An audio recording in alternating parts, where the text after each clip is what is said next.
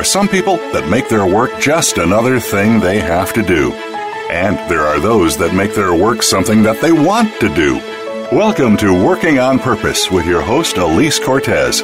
In our program, we provide guidance and inspiration from those people who have found deeper meaning and personal connection to their work life. It's beyond 9 to 5. It's working on purpose. Now, here is your host, Elise Cortez. Welcome back to the Working on Purpose show. Thanks for tuning in again this week. I'm your host, Elise Cortez, joining you from Dallas, Texas, which is home base for me. This program is all about helping people more meaningfully and productively connect with their work and equipping organizations to do the same for their employees. So I bring on guests who have a particular perspective or experience that I think expands the conversation. And I often draw on the meaning and work research I've been doing over the last 15 years, as well as my own consulting work that I've been doing, both at Insigniam as well as before. I'll get to the program in just a second, but a big thank you to my media partner and sponsor, Jobing.com. They are the leading locally focused job board in the nation, and they are dedicated to helping employers find quality talent in their own backyard while giving job seekers control over their search so they can find work close to home. Great partnership. Thank you, Jobing.com. Last week, if you missed the show, you can always catch the podcast. We were on the air with Tanya Waring, who is the author of The Power of Manifesting, and she's the founder of the Manifesting Mindset. She teaches executives, entrepreneurs, and everyday people how to get what they want in business and life using her proprietary manifesting process. We talked about how she discovered the manifesting process for herself, some of the pearls from her book, and how manifesting makes a difference in the lives of people she's worked with as well as in leadership. With us this week, we have with us Kirk Bowman, who is the founder of The Art of Value, a value pricing consultancy in Dallas, Texas. He's also a practicing fellow of the VeraSage Institute. He's the host of The Art of Value Show, a weekly podcast dedicated to exploring the business model of value pricing and professional services. He joins us today from Allen, Texas. Kirk, welcome to Working on Purpose. Elise, it's a pleasure to be here. Thank you for the invitation to join you. You are so welcome. And as I like to do with my guests, I like to tell my listeners just how I found you. I was minding my own business when I got invited to a VeraSage symposium where you were there with a bunch of other really smart, interesting people, and that is how we met. So just to kick us off a little bit, maybe, can you say a little bit about yourself, Kirk, and then let's talk about that, about the symposium. And I know before that you were at your own conference as well. But first things first, a quick intro to you, who you are and how you describe yourself. Okay. Well, I'm a former musician, trained musician, taught and played saxophone in my first career, and then my second career moved into software development. In fact, I've still got a software development company, did that for 25 years. But I guess back in 2010 is what happened that led me to my current journey. I was at a conference, and I was actually a speaker on a panel that was talking about estimating and billing practices in software. And I was the person on the panel that said, the only way to do it really is by the hour because you don't know how long it's going to take, and that would seem to be the fair way to do it. But there was another consultant who said, if you bill by the hour, there's an artificial limit on your income. And that really hit home for me. And because of that one interaction, it led me to study this business model called value pricing, and ultimately within 3 months, I made the decision to switch to that business model in my software business. Because of that, we had really stellar revenue growth over the next 2 years, 50% the first year, 70% the second year. And so now I'm on a journey to help other professionals make the same type of transition to actually stop selling time and start selling results to their customers. So that's kind of my quick resume, if you will. Oh, I just never tire of getting to have these really thoughtful, interesting conversations with people like you on the air, Kirk. So one of the things that you and I talked about when we were talking about having you come on the show related to all this, that I think is also another way to presence this for our listeners, is you said something along the lines, and you fix this for me if I butcher it, okay? Something like, when you find your purpose in your work, why not take that purpose to your customers? And you really can't bill by the hour because that would be a conflict of interest that cannot be reconciled in relation to that purpose of your why. Do I have that right? And if I do, if I don't, fix it. And will you say why? Sure. Well, you're exactly right. When you bill by the hour, there is a conflict of interest with your customer, and it's actually fairly simple once you stop and think about it.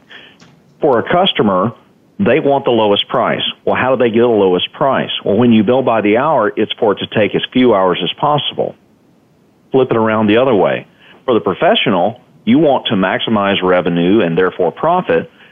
Well, it's in your best interest for it to take as many hours as possible. So the customer wants the lowest price, fewer hours.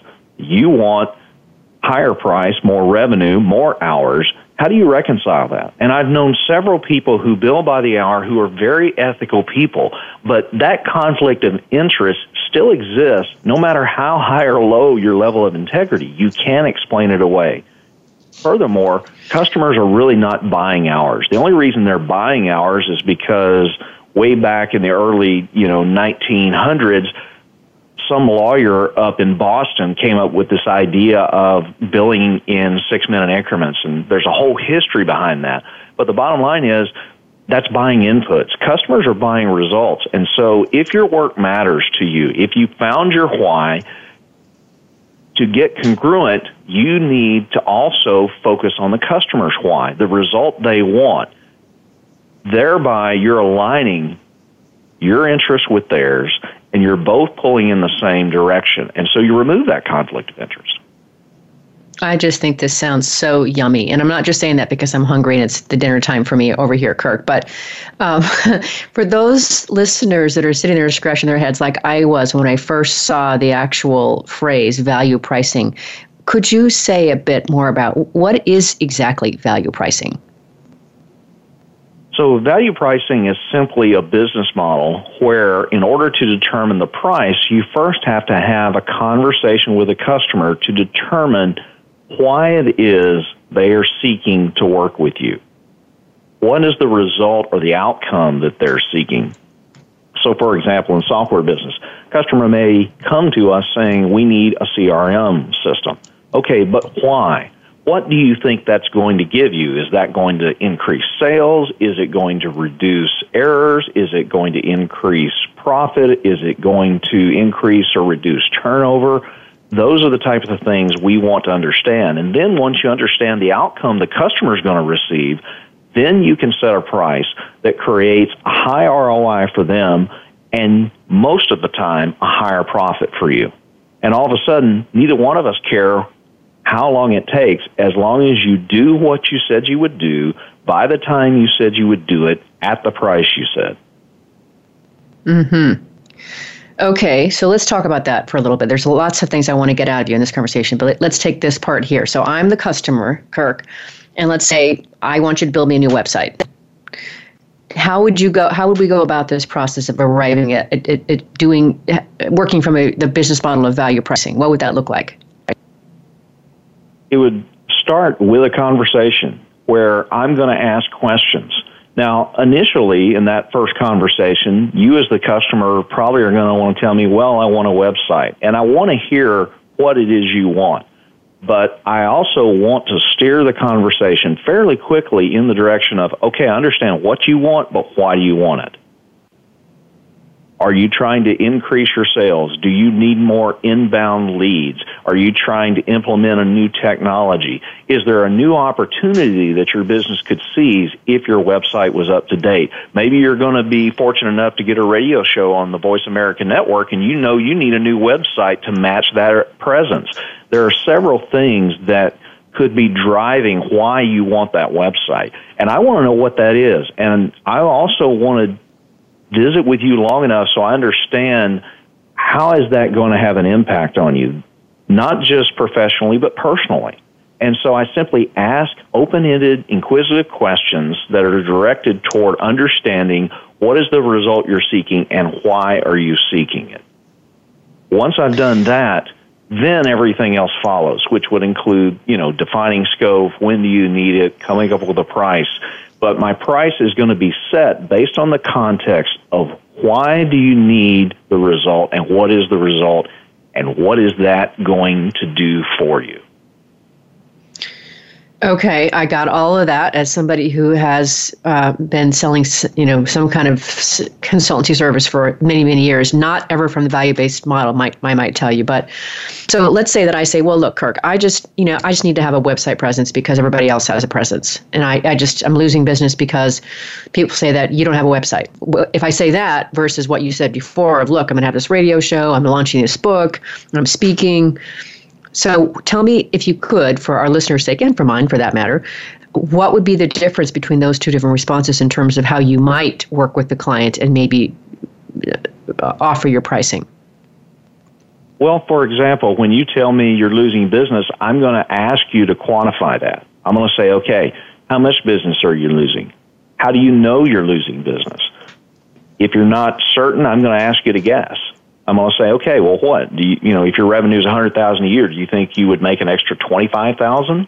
Do you think it could be $50,000? And we may not know the exact number, but we're going to get some kind of a range. If it simply comes out that you just suspect you're losing business, but you don't have any concrete examples or, you can't quantify that, then I'm really going to, in a polite professional manager say, well, maybe we need to validate that first, because maybe investing in a new website, that may not be the best investment or the right investment. Maybe there's another reason that you're losing business, or maybe you're not losing business. Maybe that's just something somebody told you. And so I want to explore that. If there's not a concrete reason or why, I want to do the due diligence and make sure that I'm actually going to be helping you. It's kind of like a doctor, right? A doctor, they want to make sure they do no harm. I'm exactly the same way as a consultant. I consider that my professional integrity to make sure that you're in a better place after our interaction, even if that means you don't work with me. I like that. I mean, that just screams integrity to me. I like that a lot. The other thing that I like about what you said there, Kirk, is that it strikes me that if you're going to ask somebody those kind of questions, if I give you that response of, look, I need a website because everybody else has one and I'm losing business, but I can't tell you anything about why that is, those probing questions might actually get me on the court of trying to figure out, well, what is it that's driving this, which might actually awaken in me an even deeper desire to want to work with you than what I would have had before.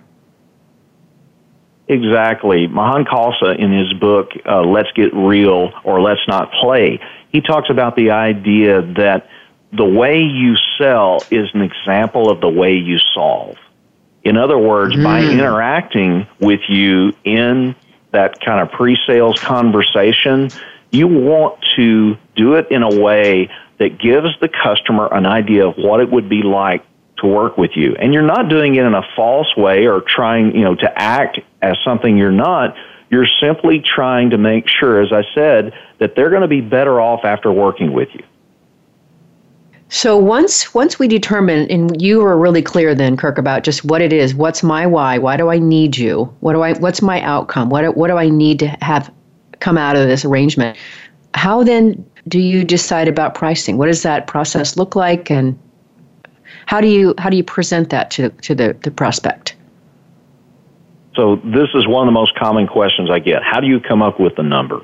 And the first thing I'll say, that's what I'm asking, that I think puts it in perspective. When you think about billing by the hour, I put it this way. I say hourly billing requires a calculator. Pricing requires courage, meaning in order to set a price, you're going to have to make a judgment. Now, you want to try to base your judgment on as much information as possible. And ideally, you want to try to understand what is the perception of value that the customer has. You want to see it through their eyes as much as you can about what it is the outcome is going to be and what it's going to do for them. Once I have an idea of that, then you want to make sure the price you're setting is going to create a great ROI. Now, what's a great ROI becomes the next question.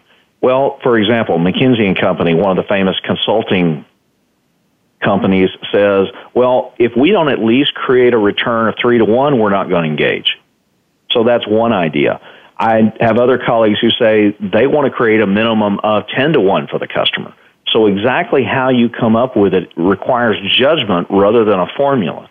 but there are some examples out there that at least give you an idea of the ballpark that you're wanting to shoot for. Ideally, if you can imagine a graph in your mind that has 3 bars, so it's a bar graph. The first graph, the shortest bar, is going to be the cost to deliver whatever it is the customer is buying. Second is going to be the price you're going to charge. And this bar is taller than the first bar. And so the gap, right, basic accounting, between the price that you charge and your cost is your profit. And that's where most of us stop. What we forget about is the third bar, and this is the tallest one.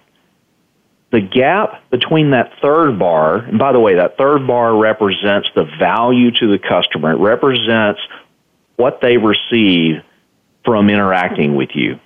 That value should be higher than your profit, and ideally it needs to be at least 2 to 3 times higher, if not more, because the more value the customer receives in relation to your price, the easier it's going to be for them to say yes. And the higher that value is, it's likely the more transformational what you're doing for them will be. I like that a lot. And the ROI piece is really, really important. I can tell you that within Insigniam, we try to go for a 50x ROI. I don't know that we always get there, but that's what we shoot for. But I love the idea that you're actually considering the return on investment for these people and the value that they deem they get. So in the conversation, when you're talking about price, then I got to guess that you're somehow trying to feel out, even in the verbal exchange, what they think would be worth the investment. So before you even actually present something, formally, there's some kind of a dialogue about what that might look like. Is that right? Sometimes yes, sometimes no.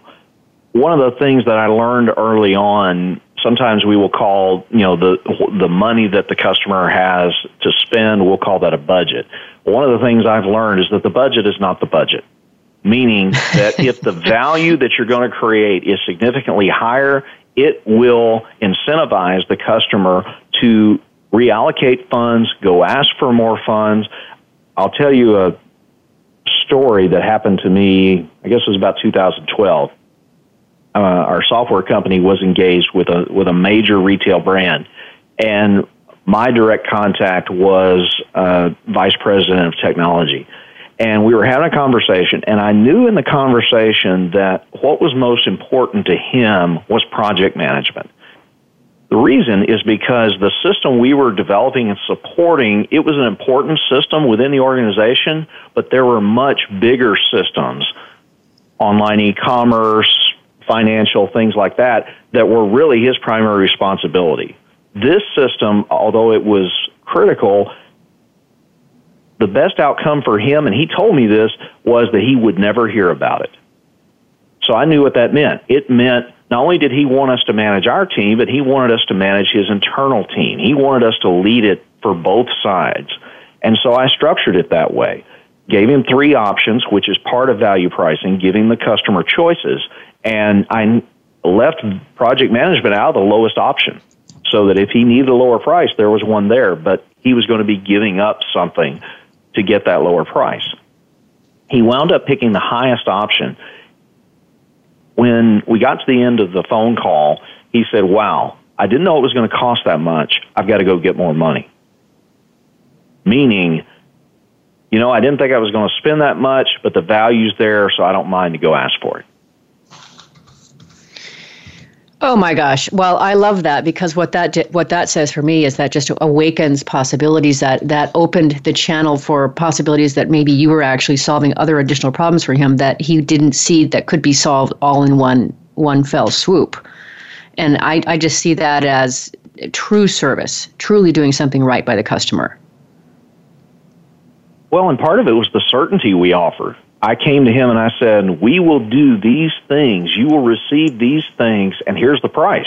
Do you want to buy it? Yes or no? In other words, even though we're selling, quote, professional services or professional knowledge, we were allowing him to make a buying decision the way you buy most other things. For example, a car. You don't go to the car dealership and say, how long did it take to build this car? How much did you pay the guys who built the car? You don't do that math. You just want to know, No. okay, what's the price? And there may be some negotiation involved, but the bottom line is when you purchase it, you know before you sign on the dotted line what the price is. Right. All right, hold that thought, Kirk. It's already time for our first break. It goes so fast. I'm your host, Elise Cortez. We've been on the air with Kirk Bowman, who is the founder of The Art of Value. It's a value pricing consultancy here in Dallas, Texas. He's also a practicing fellow at the VeraSage Institute. He's the host of The Art of Value Show, a weekly podcast dedicated to exploring the business model of value pricing and professional services. He joins us today from Allen, Texas.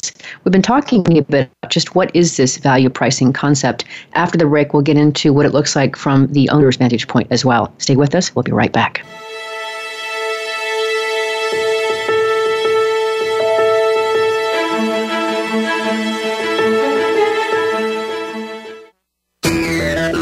Friend us on Facebook to keep up with what's empowering the world. Voice America Empowerment. Elise Cortez is a speaker and engagement and development catalyst. She designs and delivers professional development, leadership, and engagement workshops and can bring her expertise to your organization. She will help ignite meaningful development within your workforce that will increase employee engagement, performance, and retention. To learn more or to invite Elise to speak to your organization, please visit her at www.elisecortez.com. She would welcome the opportunity to help get your employees working on purpose. Have you friended us on Facebook yet? Why not? Just go to facebook.com/Voice America or search for the keywords Voice America. Once you are part of our Facebook network, you'll receive daily messages about what's happening with our shows, this week's featured guests, and new happenings of the Voice America Talk Radio Network. And you can add your voice to the always active discussions on our wall. Just go to facebook.com/Voice America or search for Voice America. Where can you listen to some of the world's top life coaches ready to dish out success tips and entrepreneurial guidance? The Voice America Empowerment Channel will do just that. Whether it's personal growth, building a better business, or inspirational life stories, make it a daily habit to tune into our programs. From weight loss and personal branding to law of attraction and increased happiness, you'll find it every day at VoiceAmericaEmpowerment.com. The Voice America Empowerment Channel. It's your world. Motivate, change, succeed. It's your world. Motivate, change, succeed. VoiceAmericaEmpowerment.com.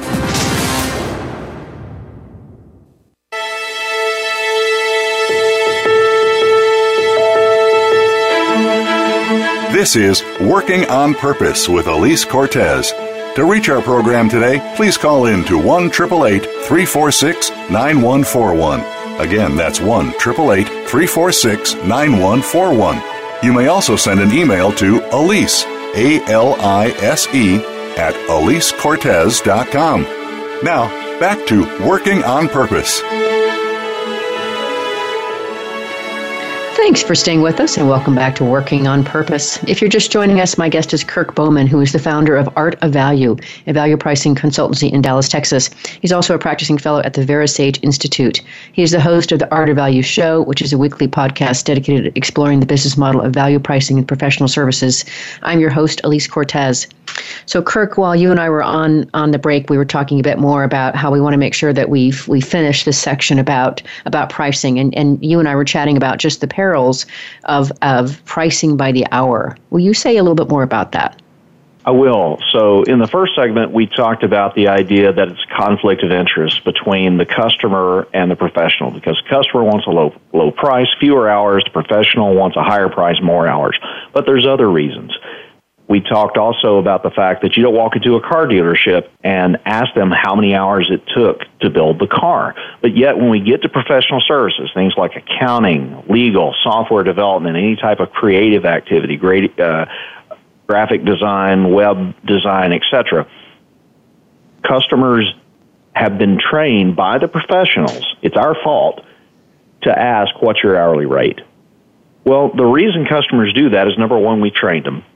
Number two, it gives them a false sense of security or control. They somehow feel, well, hey, if it's by the hour, then, if it gets done quicker, I'll pay a lower price. Well, what happens most of the time is we're lousy at estimating.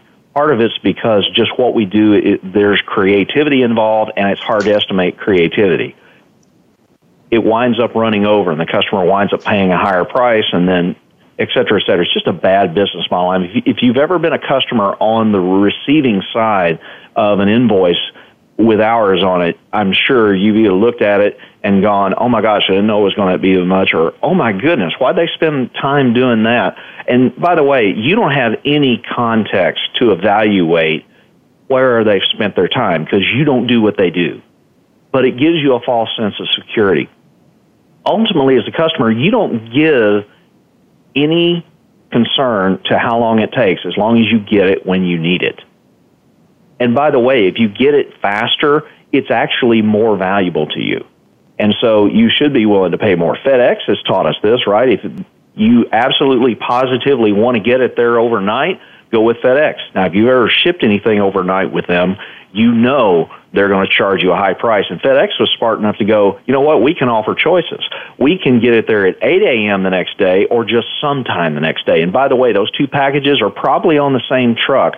You want to talk about cost, they're actually incurring more cost to deliver the later package. But yet they're willing to do it because the premium they get on the 8 a.m. package more than pays for that extra cost. So it just doesn't make any sense to bill by the hour to focus on cost. The other reason I hate it is because it actually transfers risk from the professional to the customer. The professional is the expert. You ought to have some clue how much this is going to be in terms of price. I'm not saying you have to get it down to the penny, but you ought to be able to put it in a ballpark. And when you provide certainty to the customer, you're actually demonstrating your expertise because you're transferring the risk back to you where it should be. The customer's never done this before. You probably have done it dozens or more times. You should be taking on that risk. It's not really risk for you, but it's high risk for the customer, and customers will pay for certainty. So multiple reasons why I just think it's a bad business model, and it's a horrible deal for the customer. Well, I'm completely convinced. Thank you very much. Anybody else listening? Maybe we get a few converts, but I know you've got me anyway, Kurt. Anything else you want to say from the customer's vantage point before I take you over to the consultant's vantage point or the professional service provider's vantage point? I would just challenge those that have bought services by the hour to think about what would it be like if you were able to buy that same thing at a fixed price up front with a guarantee. How would that change your experience? I'll give you what seems like a very mundane example, but there's a plumbing company here in the Dallas area, Benjamin Franklin Plumbing. We had to replace the trash compactor in our kitchen. Well, guess what they did? They came out, they said, okay, we're going to charge you, this fee just to kind of see what's going on. If we do more work, then, we'll waive that fee. Turns out, the compactor was shot. They couldn't fix it. They had to replace it. They gave me 3 options, okay, good, better, best. And they said, for each one, here's the price. Which one do you want? Which one do you think I went with? The middle one. Because I didn't want the worst, and I didn't want to spend the maximum amount of money, so I thought, in the middle, that's probably the right one for me. But it was a fixed price. A plumbing company can do it. If plumbers can do it, everybody can do it. So I'll get off my soapbox with that. Okay, great. Got it, Kirk. Thanks. Very excellent explanation. I totally got it. Well, let's turn the coin over now and talk about it. The business model of value pricing from the vantage point of the professional service provider. If I have memory right here, then I think I remember you saying something maybe on your own website that in your first year as a provider, I think you said your revenues went up 56% or 79%, one of those two. Tell us which one it was, if you can. So the first year, we increased our revenue by 56%, and the second year, it was in the 70s. I don't remember the second digit right off the top of my head, but we saw that type of growth year over year in our top-line revenue when we switched to this business model.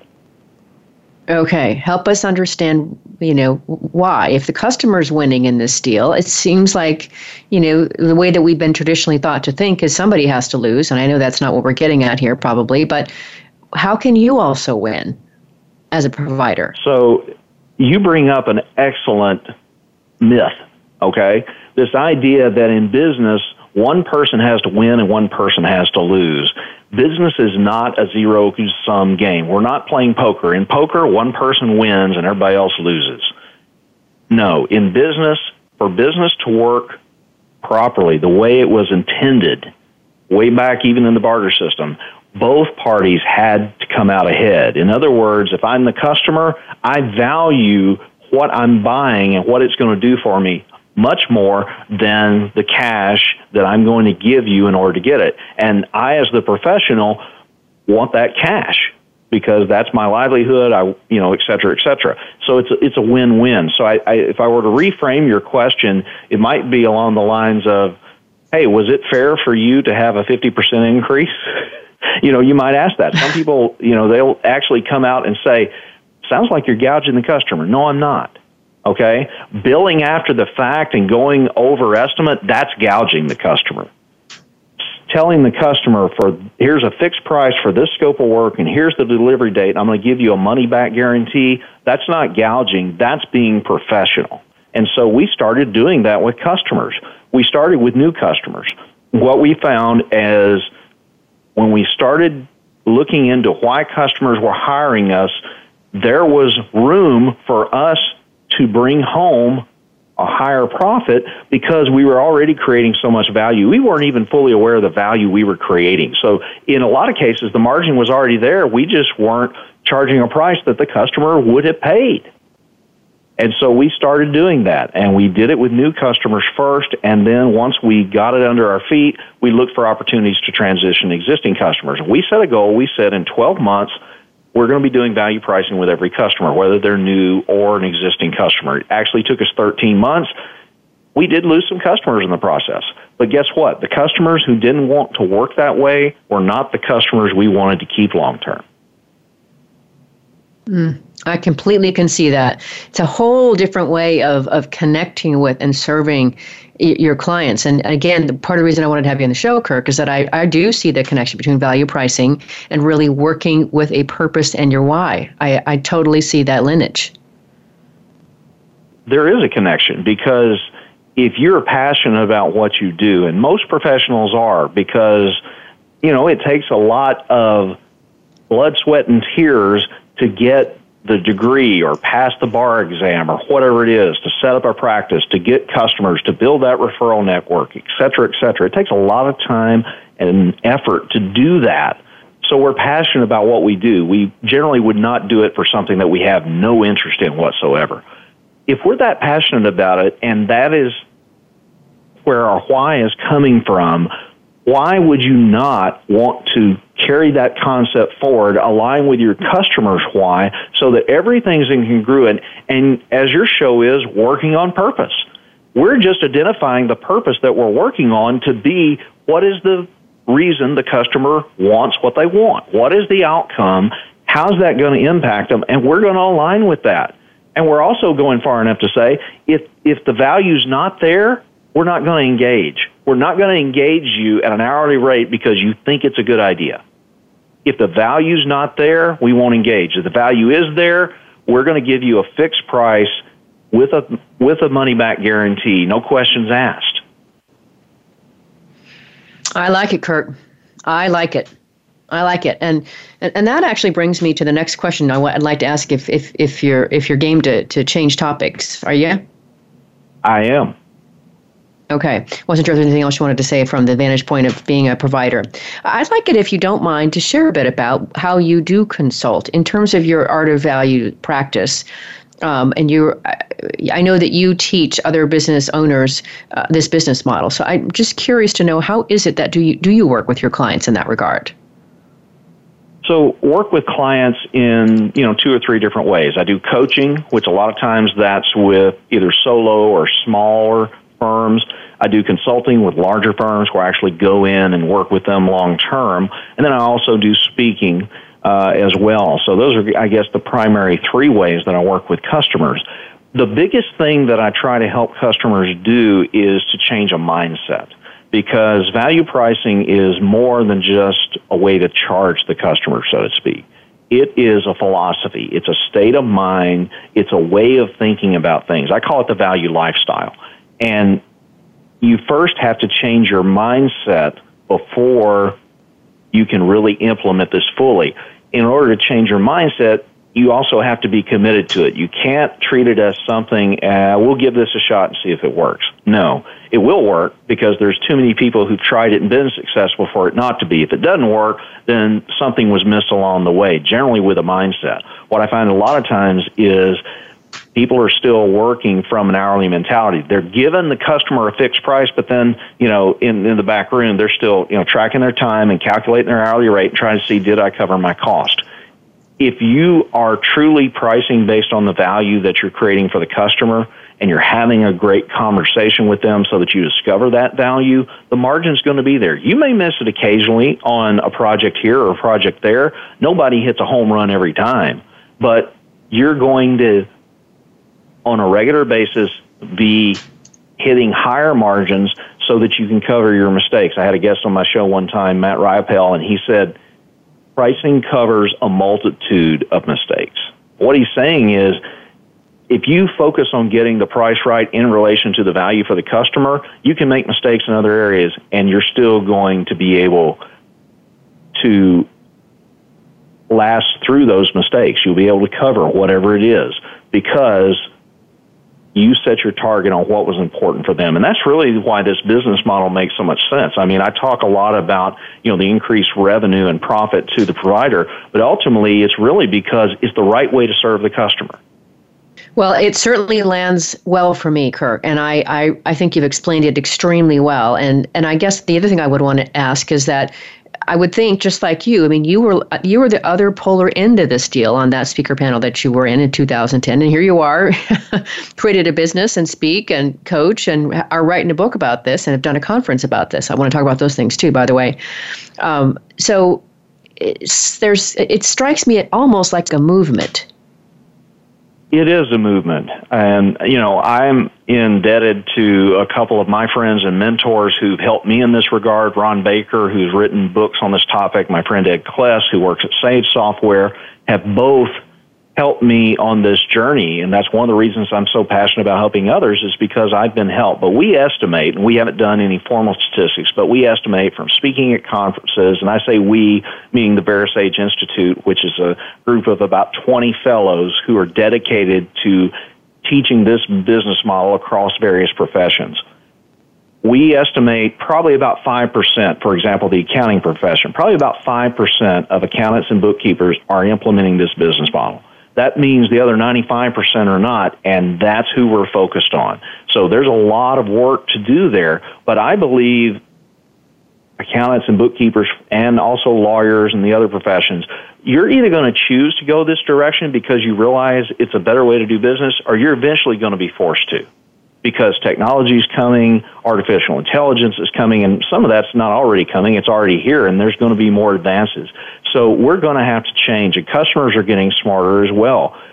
This whole idea of billing by the hour is just such a crappy business model. It was actually came out of the Industrial Revolution. It's an idea from manufacturing, and it makes no sense. There's no way to defend it. And so we're just wanting professionals to offer something to their customer that makes it just a transformational experience. I mean, you think about Disney as a company. Disney sells memories. What do you, as an accountant or a lawyer or a software developer or a creative, what do you sell? And how can you take your business into something that's transformational? Kirk, this is a great reason why I wanted to have you on the show, because I certainly want to be able to evangelize ideas like this and a movement like this. And I really also appreciate how you connected how artificial intelligence and robotics, et cetera, will impact how people do their work and certainly price. That's something that's of enormous interest to me. So we may want to pick that up again after the break, but it's already time for us to cut again. I'm Elise Cortez, your host. We've been on the air with Kirk Bowman, who is the founder of Art of Value, which is a value pricing consultancy in Dallas, Texas. He's also a practicing fellow at the VeraSage Institute. He is the host of the Art of Value Show, which is a weekly podcast dedicated to exploring the business model of value pricing in professional services. He joins us today from Allen, Texas. We've been talking this time a bit about how value pricing is beneficial to the service provider. After the break, we'll get into more of his thought leadership in terms of his book and his conference, and see what else he's up to. Stay with us. We'll be right back.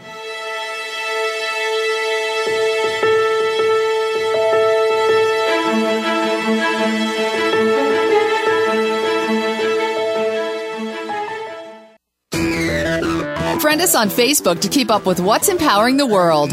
Voice America Empowerment. Elise Cortez is a speaker and engagement and development catalyst. She designs and delivers professional development, leadership, and engagement workshops and can bring her expertise to your organization. She will help ignite meaningful development within your workforce that will increase employee engagement, performance, and retention. To learn more or to invite Elise to speak to your organization, please visit her at www.elisecortez.com. She would welcome the opportunity to help get your employees working on purpose.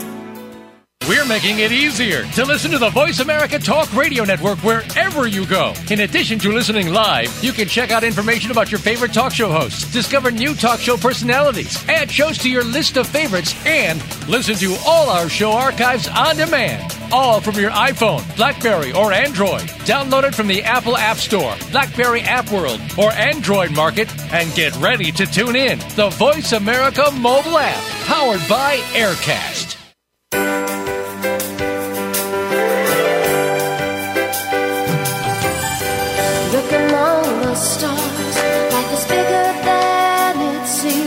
Get inspired, encouraged, and connected on our lively, award-winning Healthy Living Power Hour, Star Style. Be the star you are, with host and empowerment architect Cynthia Bryan. Live every Wednesday at 4 p.m. Pacific on the Voice America Empowerment Channel. Tune in to the Power Party for positive, uplifting, life-changing talk radio. Visit starstyleradio.com.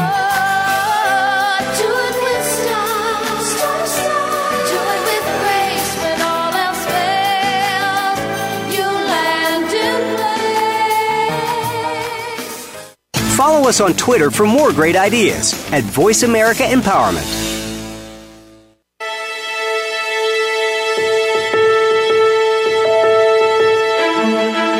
This is Working on Purpose with Elise Cortez.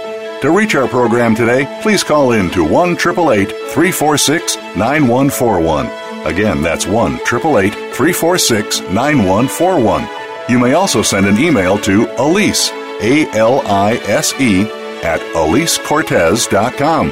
Now, back to Working on Purpose. Thanks for staying with us, and welcome back to Working on Purpose. If you're just tuning in, my guest is Kirk Bowman, who is the founder of Art of Value. It's a value pricing consultancy here in Dallas, Texas. He's also a practicing fellow at the VeraSage Institute. He's the host of the Art of Value Show, which is a weekly podcast dedicated to exploring the business model of value pricing in professional services. I'm your host, Elise Cortez. So as we were finishing the last segment there, Kirk, we were talking a bit about how value pricing really also works for the professional services provider, and that was tremendously illuminating. And I love the idea that you're really, in many ways, what I would say is you're spearheading a movement, which I certainly embrace. And I also appreciate how you talked about pricing by the hour it comes back from the manufacturing era, which we all know is is way gone, and certainly its technology is replacing that. So I guess I'd be interested to understand just what it is in relation to the work you've been doing and this whole philosophy of yours, how that impacts what you're creating in the book you're writing. So I am currently trying to take all of these ideas and put them into a book that's really, going to take a lot of the things I teach. And, one of the things, they say, if you want to learn something, teach it. Well, if you want to really learn it, write a book, right? Because it forces you to think through things and really make your ideas concrete and comprehensible in a way that just talking about them and teaching them doesn't. And so that's what I'm trying to achieve through the book is not only to make it more approachable for those who may or may not engage me in some professional way, but also force me to make it even more concrete and advance my thinking in that area. So that's kind of what's coming behind the book. Okay, I got to say two things to that, Kirk. First, I think you know that I'm writing my own book about my research around meaning, work, and identity, and I completely agree with you that writing is a way for you to crystallize your own thinking about whatever it is that you're trying to render on paper. No question about that, which is why in many cases I have blank chapters. Secondly, I'll tell you that as an adjunct professor at Southern Methodist University, I teach various communication and internship classes there, and my students do write papers. And of course, it is abundantly obvious who knows what they're talking about according to the way they write, right? It's really clear. You know this or you don't. So I just really want to echo what you said there and the brilliance of that. And I also want to applaud that you take your craft so seriously that you would endeavor the whole book writing process in order to develop and crystallize your own thinking as an offering. I want to applaud that, Kirk. That's awesome. I can't remember where I heard this, but Seth Godin, somebody asked him, how do you come up with the titles, or how do you come up with your books, or why do you write books, something like that. And his response was, I write the ones that I have to get out. In other words, he was saying, I don't write books because I like writing books. I write books because there's ideas within me that will literally tear me from the inside out if I don't put them down to paper. I appreciate that. That's absolutely true for me too with my research. I have written a couple of articles which in and of themselves were, I wouldn't call them birthing rights by any stretch because I have been through childbirth, but certainly a mini series I could count for that. So I can appreciate that. Definitely tore me. I needed to get it on paper. Yeah, I've never met anybody who said, oh, I'm so looking forward to writing a book. No, everybody is glad when the book's done. They're thanking their family and all those kind of things. Writing a book is a labor of love, and it's because the subject matter is so transformational from the viewpoint of the author that it would be a disservice to their fellow human beings if they did not put it out there. Mm-hmm. Okay, now to that end, one of the other things that I really appreciate about you as a human being and as a professional, Kirk, is that I do see you as a thought leader. Here you are. I mean, you are a practicing fellow with the VeraSage Institute. I do believe and see that your work is a movement. And now I know that just a few weeks ago, I think it was, you hosted your own Art of Value conference. Yes? That's true. So okay, tell us about that. The second full week in November, we did a 2-day event, which was the Art of Value Conference. Myself and my VeraSage colleague, Ed Kless, and I entertained about 35, 40 guests and walked them through this business model of value pricing. And we had very many different individuals in the room. We had a solo accountant from Florida who lives about an hour and a half south of Orlando who dropped her customer load from 150 customers to 50 customers and is making, twice the amount of money she was previously. And then we had someone over from the UK who is the director of a law firm of 250 people. They were both in the room because they're interested in this business model of value pricing. They're not at the same level. One had been doing it longer, one had been doing it less, but we were teaching this. In fact, maybe the best way to kind of give an example of what the conference is about is if I could share a testimonial I just got this past week. Would that be all right? I would like that, and I would have asked you for that anyway, just to sort of see how this stuff plays out in the real world. So yes, please go for it.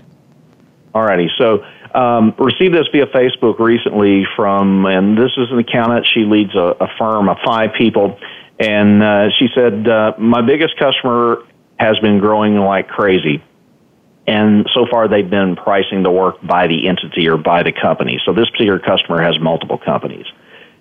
And she said, because they're growing so fast, I have no clue how many deals that we're going to do in 2018. But bottom line is I came up with a number, multiplied it by 4, and put a price out there that would basically allow us to be there for them for whatever they're going to come up with in 2018. She basically said, I can't imagine there's anything that they would come to us and ask for that we couldn't cover based on what we've been seeing. She went on to say, he said, let me talk to my partner, but that she thought he was going to go with it. And she said, look, I may have to hire 2 people to make this happen, but because I was at the conference, I had the courage, I had the knowledge to put a price out there at this level. She called it an all-you-can-eat buffet. And it's that type of transformation that we're wanting to have with professionals. Put them in a position to do that. And so that was from someone who attended the conference. And when we get a testimonial like that, and at VeraSage, we tend to get these on a regular basis, we call it an HSD. HSD stands for High Satisfaction Day. That's a day when something happens or you get a testimonial that's the reason why you do what you do. And that was an HSD for both Ed and I when we got that testimonial. Works for me too. I love it. I love it.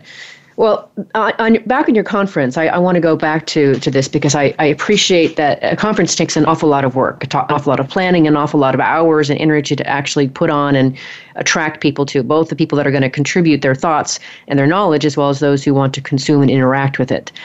So I guess I'd like to know two things. One, how long have you been hosting this conference? And two, what is it that you're really trying to do in that conference? So the conference, this was our first year. This is the first time we've ever done it. We were fortunate to be able to hold it right before the VeraSage Symposium. So the VeraSage Symposium is a conference that happens every other year, and it jumps around from place to place. So like 2 years ago, it was in Boston. Before that, it was in Vegas and so forth. This year, we decided to do it in Dallas. And so we thought, okay, let's put on our own conference right before that. And like I said, we had about 40 people. What we're trying to accomplish there is value pricing is not something that you're like, okay, 2 + 2 is 4, got it. No, it's very subjective. That's one of the reasons why so many times I get the question, how do you come up with a number? It requires a lot of iterative type of learning. The testimonial I read just a minute ago, she had been practicing value pricing in her business for a few years. But by coming to the conference, it put her back in that headspace again. It allowed her to renew her mindset, to go deeper into the philosophy of the business model, and it put her in a position to be able to accomplish that. So that's what we're trying to do. We're trying to make progress with mindset. We're trying to help deepen the mindset, to expand the horizon of the philosophy, to help people take it further, because it's a journey and you're never going to arrive. Yes, there are people who started earlier on the journey who may or may not be ahead of you, but the bottom line is we're each on our own journey in this discipline of value pricing. And so what we're trying to do is help everyone advance, hopefully not just one level, but maybe 2 or 3 levels from being at the conference and interacting with other people. You know how it works with your headspace, right? You go to a conference that's focused on one thing, and after a while, your brain just starts clicking on it because you've been thinking about it and processing about it, and some of your best ideas come up in that time. And that's why we hosted the conference, because in order to be successful with this, you have to continually be growing and learning in the practice. No question about it. And I'll tell you, I certainly have an interest in being able to create a conference. The reason I perked up about this is I would like to be able to gather thought leaders, too, around the world related to working on purpose. And what does that look like? And why is that important? What does that do for engagement? What does that do for performance? What does that do for retention? All those important things that matter to the world of organizations, and certainly return on investment for talent. So I think it's brilliant. And I am tickled pink that I've been able to cross paths with you. As I say, it was kind of a sheer dumb luck, or if you want to call it, the universe it was looking out for me and tripped me and had me fall into the symposium to meet you. But I'm glad for that, Kirk. This has been such an illuminating conversation for me. Well, I've thoroughly enjoyed it. You got me wound up, and I appreciate you giving me an opportunity to share these ideas with your audience. Oh, my gosh. You are welcome. And we have just a couple minutes left here in the show, Kirk, and I always like to give my guest, if you will, a bit of the last word. So, and maybe, a minute to 90 seconds. What would you like to leave our listeners with today? So I think if there was one thing that I could leave with your audience, it would be this, that whether you have sold services by the hour or you purchase services by the hour, I would challenge you to think about what would the experience be like, both for you as a customer or you as a professional, if you were able to deliver to the customer same or better results at a fixed price. How would that change the experience? I think you will realize as a customer, you would much rather buy that way than with the other model, because one has certainty and one doesn't. One puts all the risk on the customer, one puts most of the risk on the professional. That's what I would want to leave you with, so that whether you are actually an attorney, accountant, or some of the other professions I've mentioned, you'll think about how you interact with professionals my goal is I want to completely eradicate the billable hour out of existence because I think it's horrible. I'm with you. I'm with you there. Sounds great to me. I'm a convert. Thank you, Kirk. I really appreciate that you joined me. And actually, at fairly late notice, I invited you to come on, and you said, I can make that work. So I really appreciate your flexibility. I appreciate that you shared your passion. I get so much that this is a purpose for you. This is a purpose-driven business for you. And I really appreciate that you shared your passion and your conviction with us this afternoon. Thank you. You're very welcome. Thank you for having me to be a guest. If you want to learn more about Kirk Bowman and the work he is doing to help business owners convert to a value pricing model, visit him at www.artofvalue.com. That's where you can find more information about him and how to contact him and see what he's up to there. Next week, we'll be on the air with Dr. Owen Lynch, who is an associate professor of communication studies at Southern Methodist University, where he and I both teach. He's also the director of research and collaboration at Get Healthy Dallas. He's also my co-author, by the way, in the work that I'm doing on my meaning and work research in the book that we're writing. So I know him well. We'll be hearing about his passion, his insights about the work he and his team are doing here in Dallas to address food deserts, among many other topics of interest and things that he's working on. See you then. Remember that work is at least 1/3 of our life, so let's work on purpose.